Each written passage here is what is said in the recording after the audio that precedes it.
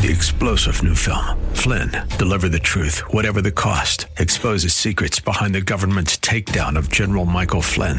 Flynn knew what the intel world had been up to. He ordered the first audit of the use of contractors. This set off alarm bells. He told the truth. He was the most dangerous person for Donald Trump to hire. They had to get rid of Flynn.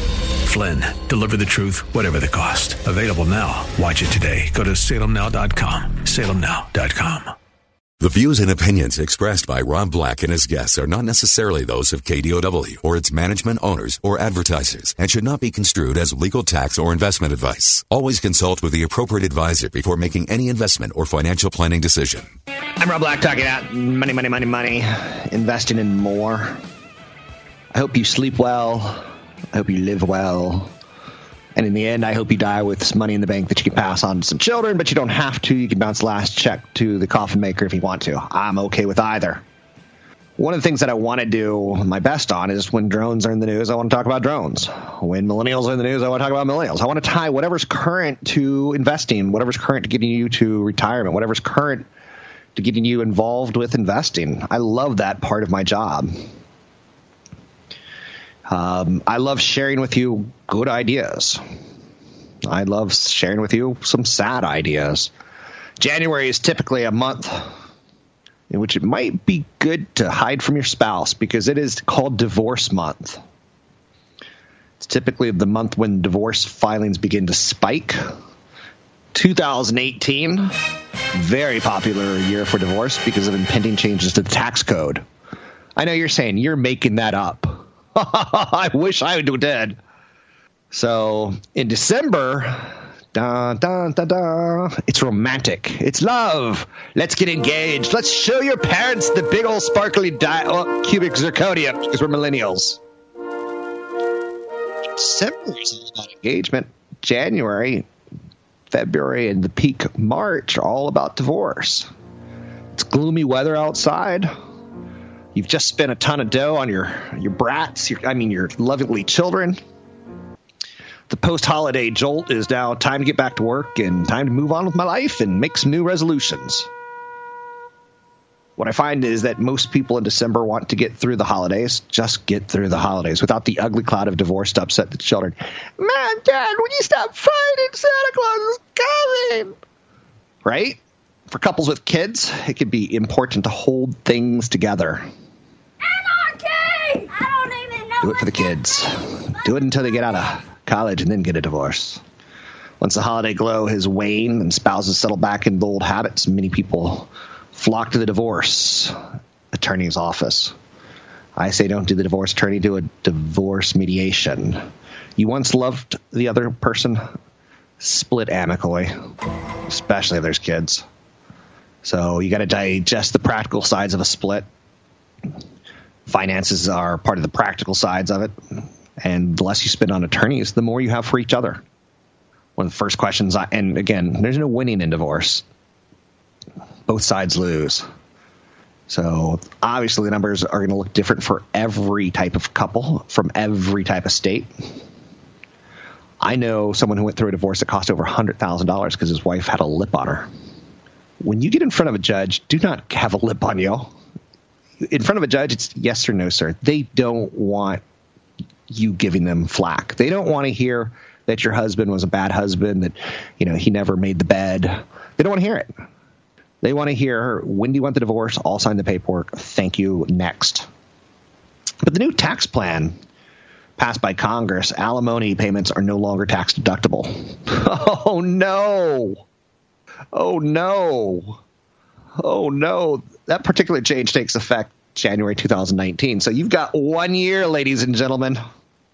And smart people will figure it out. Instead of doing alimony, there'll be like a one-time payment. So how can you tell if you and your partner on the precipice of a permanent split? I don't know. If your spouse won't listen to you is probably the number one reason you should go to an attorney or a mediator or a counselor. You've become a pursuer. They've become a distancer. So anyway, divorce is expensive. And I just throw that out there for you. Oh, the TV ad model. This is something I've been thinking about a lot recently because I'm now, any TV I watch is binge TV or sports.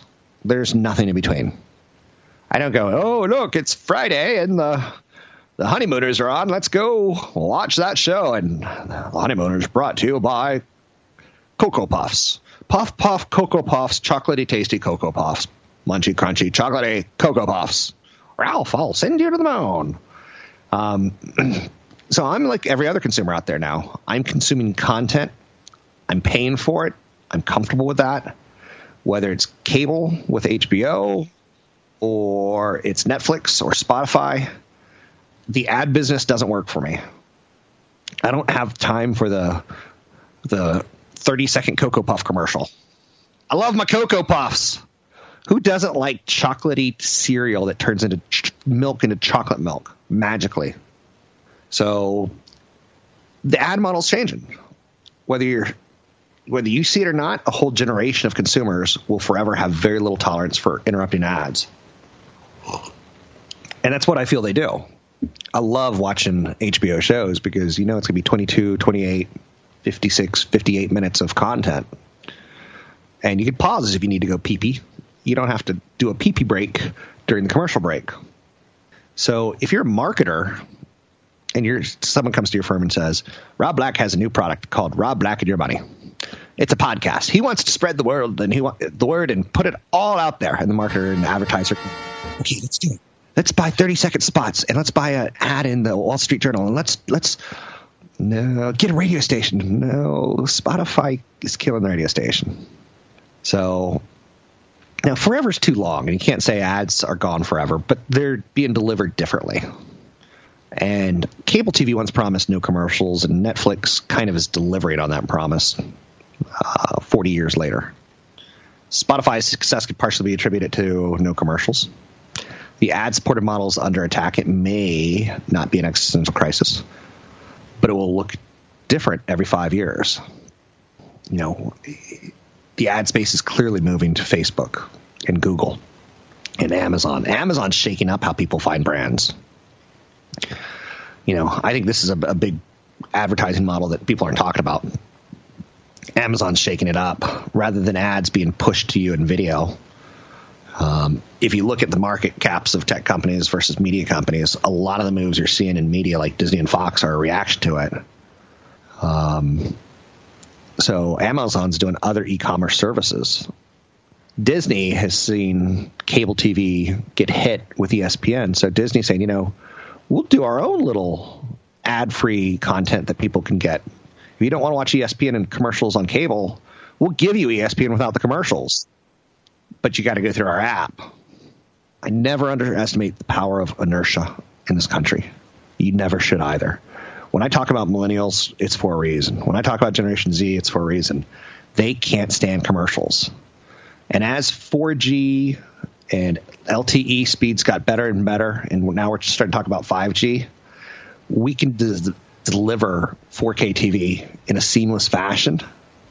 And you may not be able to dump Comcast today. You may not be able to dump commercial TV Monday through Friday where you watch the news and go to commercials.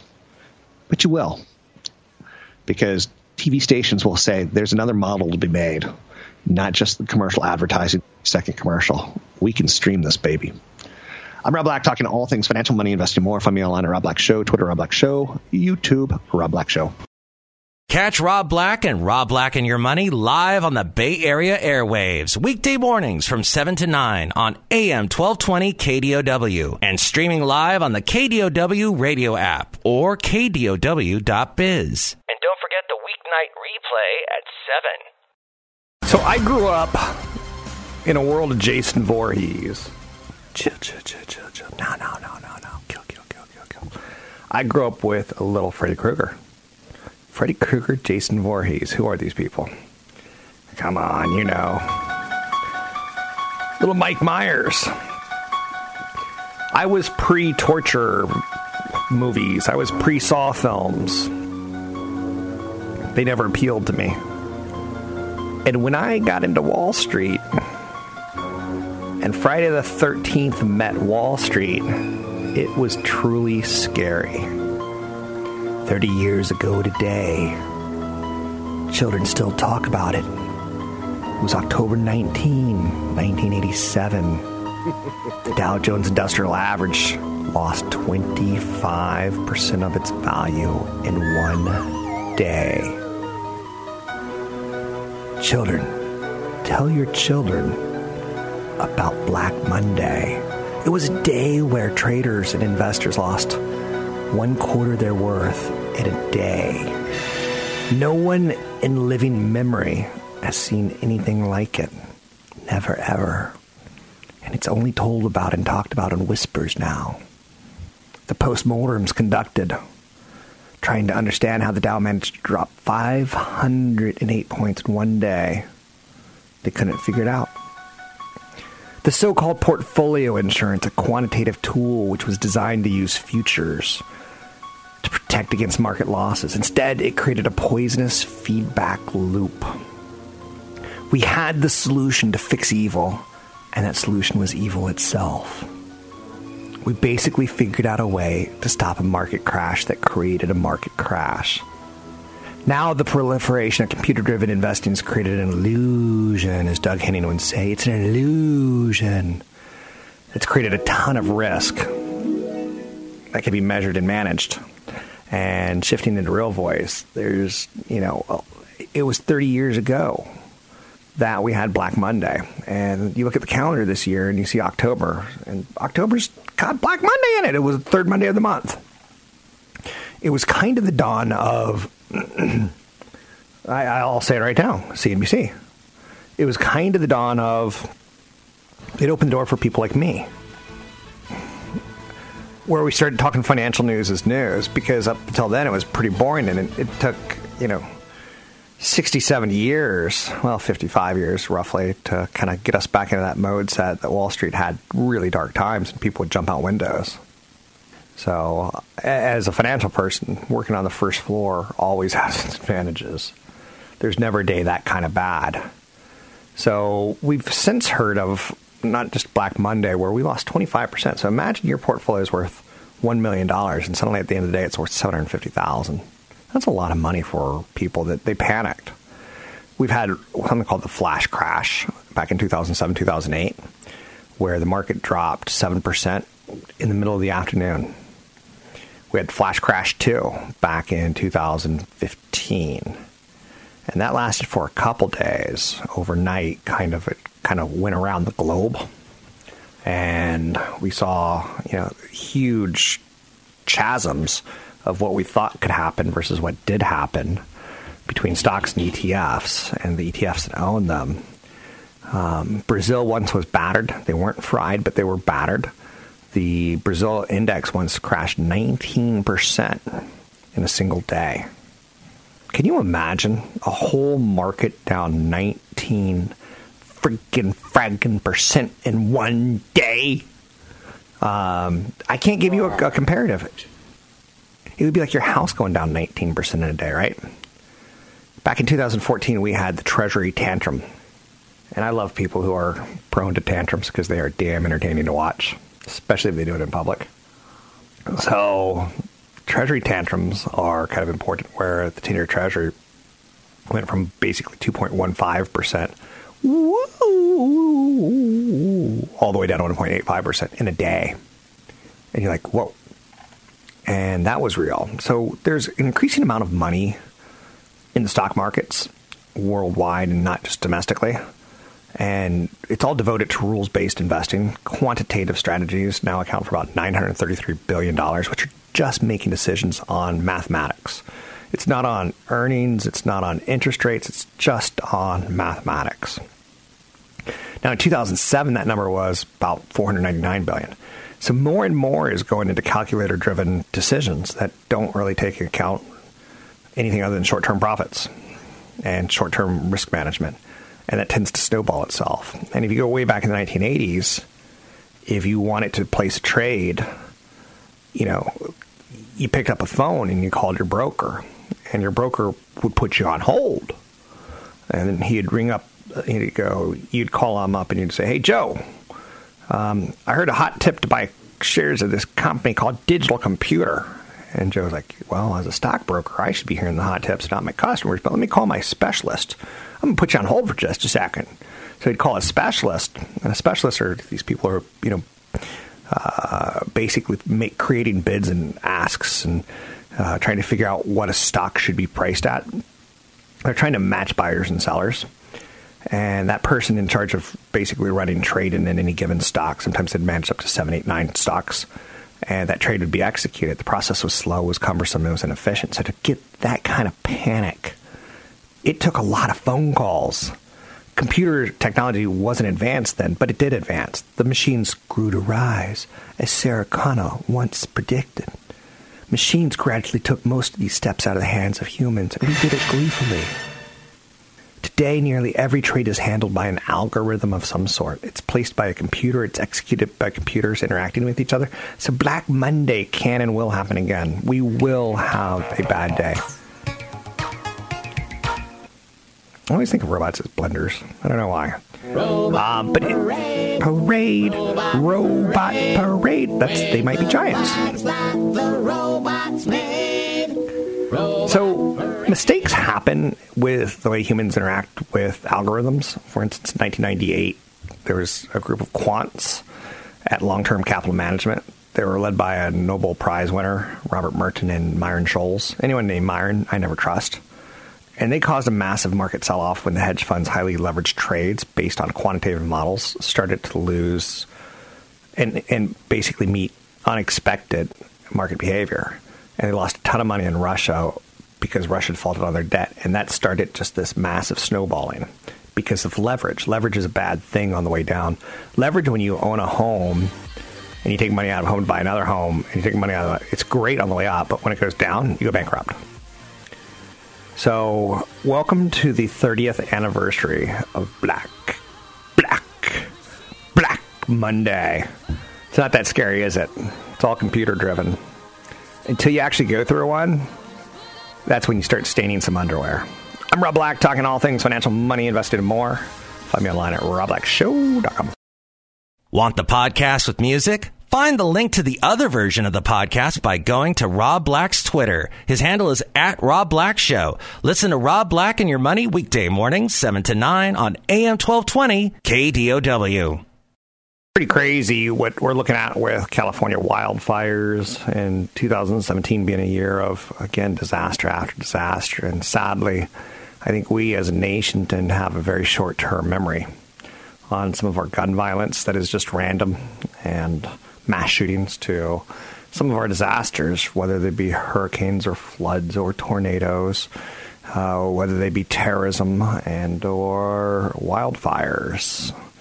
We tend to be very short-sighted and never prepared, or ill-prepared, to say the least. Sometimes we don't feel the ramifications that are going to play out. The best thing you do is try to learn from scenarios as they're presented to you. I've learned more on a regular basis on stocks from listening to you and watching you make mistakes and asking questions that you ask, trying to see where your pulse is. I think it's pretty good to echo back to 1987 and think about a funny thing happened 30 years ago. And I just talked a lot about the horror that was Black Monday and what a lot of people forget. It was kind of a disaster. People died. And, the venerable Dow Jones Industrial Average fell 22.6% in one day, and that wasn't supposed to happen. We've now got a system that puts brakes on scenarios like that. And after 9/11, I remember a lot of people panicked and they wanted to sell because they thought it was the beginning of the end of the retail consumer and I'll never be able to go to a mall again. So crashes are scary things, and whether they be car crashes or stock market crashes, it doesn't take a lot to go back and remember, what people were feeling. Behind the scenes, banks were nervous. They were pulling lines of credit from people in the market on a pretty regular basis. The Federal Reserve on Tuesday, the day after Black Monday, encouraged banks to reopen their lines of credit because they saw not bad behavior, but they saw you're going to make things worse. Do you make credit more available when things are crashing? Do you make credit less available? To make it less available and call on credit basically snowballs the effect, even though you're thinking you're protecting. What you're doing is making the problem worse. Stocks eventually, will get into plus territory in a worst case scenario. And, again, some of the people that you can go Google, Abby Joseph Cohen, Mark Faber, Art Cashin, these are all people over 65 years old who lived through a crash and, steered their ships well through it. And I remember Black Monday. I was way too young to actually be working in Wall Street at this point in time, but I remember seeing the headlines. And again, it's a lot like 9/11 or, my parents were eating hot dogs when Kennedy was assassinated, and they never ate hot dogs again. Just going to show you how sometimes you do remember things. Abby Joseph Cohen remembers having not eaten dinner that day on Black Monday and working till midnight. And then, working in New York City, you walk by newsstands all the time. And when you walk by a newsstand to get, a bite to eat or get a newspaper, all the candy bars, all the chips, everything was sold out, she said.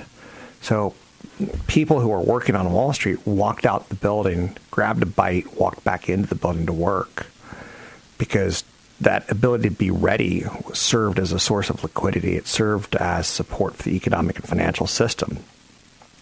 So there are, things that are a lot more sanguine now that we look back on and we forget, like, whoa, there were days when people actually, stayed at work, kind of locked themselves in to help, fix the problems and help people get through it. Because people were calling their stockbrokers, late at night. So there was a lot of crying. There's a lot of triage. There's a lot of chaos. The yelling gives away pretty fast when you're a professional. The triage and the crying, crying goes away and you start fixing things. So I know a lot of people, and I hear it here on a regular basis, and whether it be on radio or TV, I'll hear commercials that the stock market's scary. And anyone who runs a commercial that says the stock market's scary, I'll put my wealth up against your wealth. I'll put my career up against yours. I'll put my Social Security statement up against yours. And I'll put how much money was made inside the market versus how much money you took from people in commissions and fear-based decisions. Anyone who wants to challenge me on that one, I'll throw down $10,000. I'll throw down $100,000. I'll throw down $1 million for charity. Whatever the game is you want to play, there's people out there who will go back to Black Monday and go, look, a crash is coming. It's right around the corner. Dun, dun, dun. That's why you should buy the 5 levels of real estate investing with me on how you could cash flow and how you can save and make millions. Anyone who runs a commercial based on fear, I'll put my money up against yours. Anyone. Because A, that's the kind of guy I am, and B, I know they're not going to hold up to any sort of test of discipline. Just worthy of note, in my opinion. Just worthy of note. I'm Rob Black, talking to all things financial, money, investing, and more. Don't be shy. Don't be fearful. Yes, there's going to be bad days out there. Yes, there's going to be bad years. It's pretty normal and pretty healthy. So if you have a good time frame, I think you'll be A-okay. Hot stocks are a lot like hot pants, where they come and go in style pretty quickly. Then there's the idea of consumer staple stocks that are going to be around for years and years and years. And you can say, well, there's going to be companies there's going to be countries like India, as they create more of a middle class, or China creates more of a middle class, they're very likely to drink Coca-Cola as a refreshing break. So there's going to be stories and ways to invest a lot like that, where, well, we're creating more jobs, and as people have paychecks, they like to go on vacation. Or, I think that the easy thing is that they like to eat cheese as they make money. They like to brush their teeth.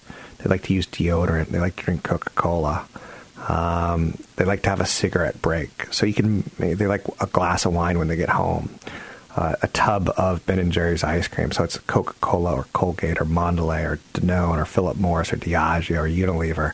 There's ways to, say, okay, I don't need the hot stock. I need the hot trend over time. So the hot trend over time is maybe a demographic story that you're buying into. Or you could say, hey, biotech. Back in 2016, when everyone was running for president, I remember these guys got schwacked. Schwacked is a term that you basically pull a golf club out of your golf bag and you hit something with it. You schwack it. I like the way you say that. It could be Robert De Niro schwacking someone's head with a golf club for disobeying his mafia-driven motifs. Or it could be, the idea of politicians going, I need your vote. Who am I going to throw under the bus today? I'm going to throw biotech stocks under the bus. And that can be opportunity. It does knock.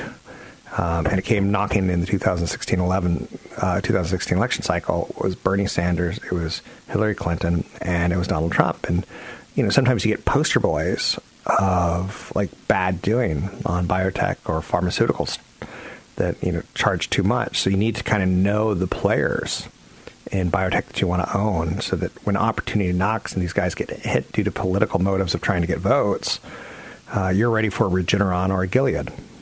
You're ready for a BioVeritif. And the funniest thing you could ever do, if you ever want to do this, is challenge me to a game of saying biotech names or drug pharmaceutical products. I am so bad at it. But biotech's a great long-term trend because we as a nation want to grow hair on our head. We as a nation want to stop the pain of arthritis and the humility that we don't have, the vanity that we appeal to with aging. So you look at a Gilead and a Biogen, and you start adding names to your portfolio ideas so that when they get hit, you can be opportunistic and get into that sector, Amgen or Alexion. Or maybe you just go, you know what, Rob, I believe in biotech. One of my friends is a biochemist. I've got this out there on a pretty, large-scale thought that the Bay Area is filled with a lot of geniuses, right? And I can't tell the difference between my friend from Norway who's trying to figure out cancer to my friend from Finland trying to figure out cancer to my friend from Argentina trying to figure out cancer. So I should invest in all three of them in my head. And that would be like a SPDR S&P Biotech ETF XBI. And I could take a look at that 10-year history or the 5-year history and go yes or no. And I tend to like sectors when they underperform. I tend to like stocks when they outperform.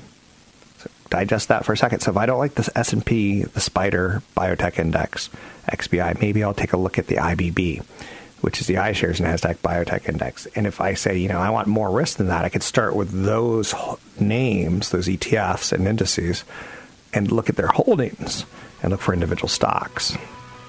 But anyway, opportunity comes knocking. I'm Rob Black, talking all things financial, money, investing, and more. Anything you want to talk about, we can talk about. I'm here. Don't forget, there's another hour of today's show to listen to. Find it now at KDOW.biz or on the KDOW radio app. The ranking of the highest grossing concert tours in Billboard history. It's pretty unaltered year to over year, but last year you saw 2 new entries, and they jumped high. Coldplay, who you're hearing right now, jumped to number 3 overall with a gross of $523 million from its Head Full of Dreams tour. After it had a run of basically a year and a half, I think they came to the Bay Area twice. I think we'll do a little thing called the Super Bowl and get a lot of people eyeballing us, and then we'll go around the world and make a lot of money. Pull out the rakes. Now you understand why the NFL wants the acts to pay them. Total of 5.4 million tickets were sold during a 5-continent trek that launched at the end of March 2016. It hit stadiums worldwide, 114 sold-out performances in 83 venues, 13 of which topped 10 million in sales from multiple show runs. Not too shabby. Now, Coldplay's at 7 albums. They may not be your cup of tea, but you got to have some respect for who jumped up to number 4 on that list. Guns N' Roses hit the all-time tour list at 4.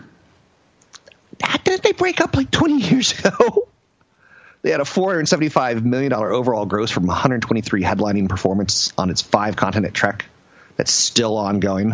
With the end of the band's 2017 touring schedule in November, more than 4.3 million tickets have been sold.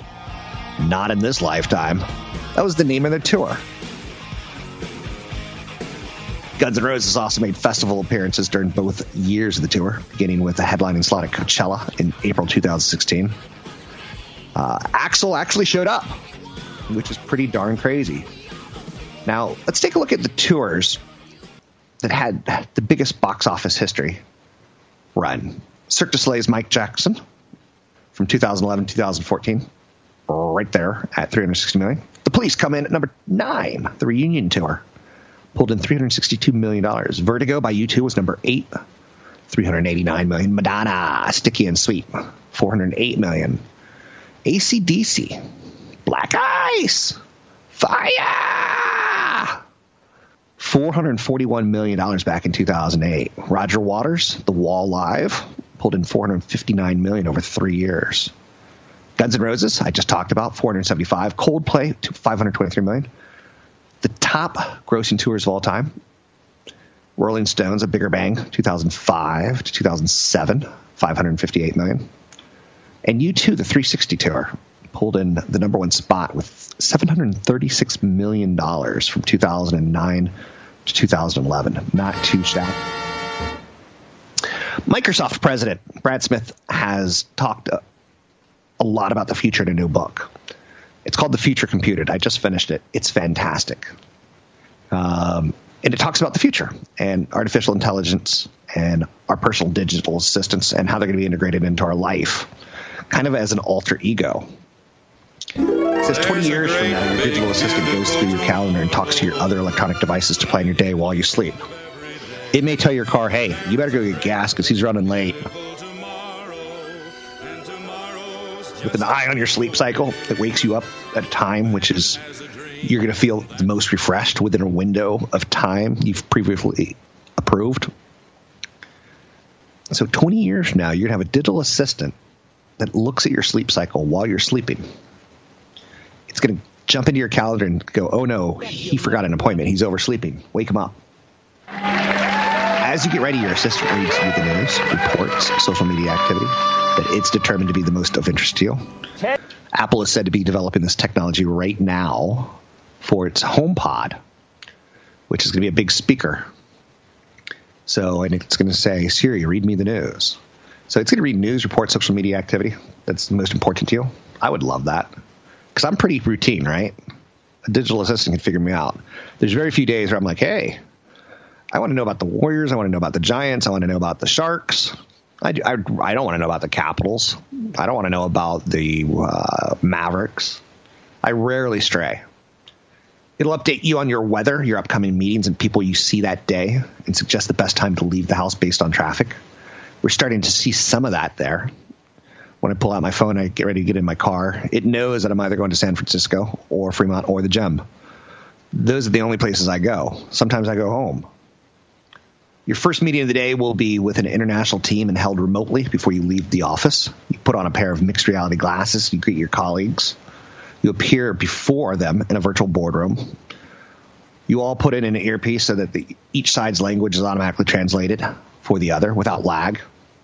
We're already starting to see some of that. Google came out with some earpieces last year that have gotten mixed reviews, but mostly pretty good. Your sister's coming into town. It books a restaurant for you before you stop and think about it. You got Valentine's Day on the calendar? You forgot? Oh, it's got you covered. Hi, everybody. It'll summarize discussions for you. You know, the board meeting one, I don't know if I'll ever have international contacts. Seriously, I want less than more right now. I'd rather have a lake than a flight to China. But it's also something that it's Chad and I ran a meeting with the team up in Oregon, Washington, and tied together to California. And he uses GoToMeeting. And I'm like, that doesn't work really well because when you're all in one room and you cackle and tell a joke, none of us can hear or see what's funny. And none of us can hear the point. While you work on your presentation, your assistant offers supplementary information about the topic you're focused on. It's a pretty good book. I highly recommend. Harry Shum, S-H-U-M. I think you'll get a lot of read pleasure out of The Future Computed. I'm Rob Black, talking all things financial. Find me at robblackshow.com. 3-star General Michael J. Flynn, head of the Pentagon Intelligence Agency, knew all the government's dirty secrets. He was one of the most respected generals in the military. Flynn knew what the intel world had been up to. He understood its funding. He ordered the first audit of the use of contractors. This set off alarm bells. The explosive new documentary, Flynn, Deliver the Truth, Whatever the Cost, uncovers the facts behind this scandal. Flynn told the truth. He was the most dangerous person for Donald Trump to hire. I find out the worst enemy that I'm going to face in my life is right here in America. They took my assessment and they wanted me to change it. And I was like, I'm not changing it. They had to get rid of Flynn. With in-depth interviews, archival footage, and never-before-seen personal records of the man behind the headlines. I just felt like I was drowning. Flynn, Deliver the Truth, Whatever the Cost. Available now. Watch it today. Go to salemnow.com. salemnow.com.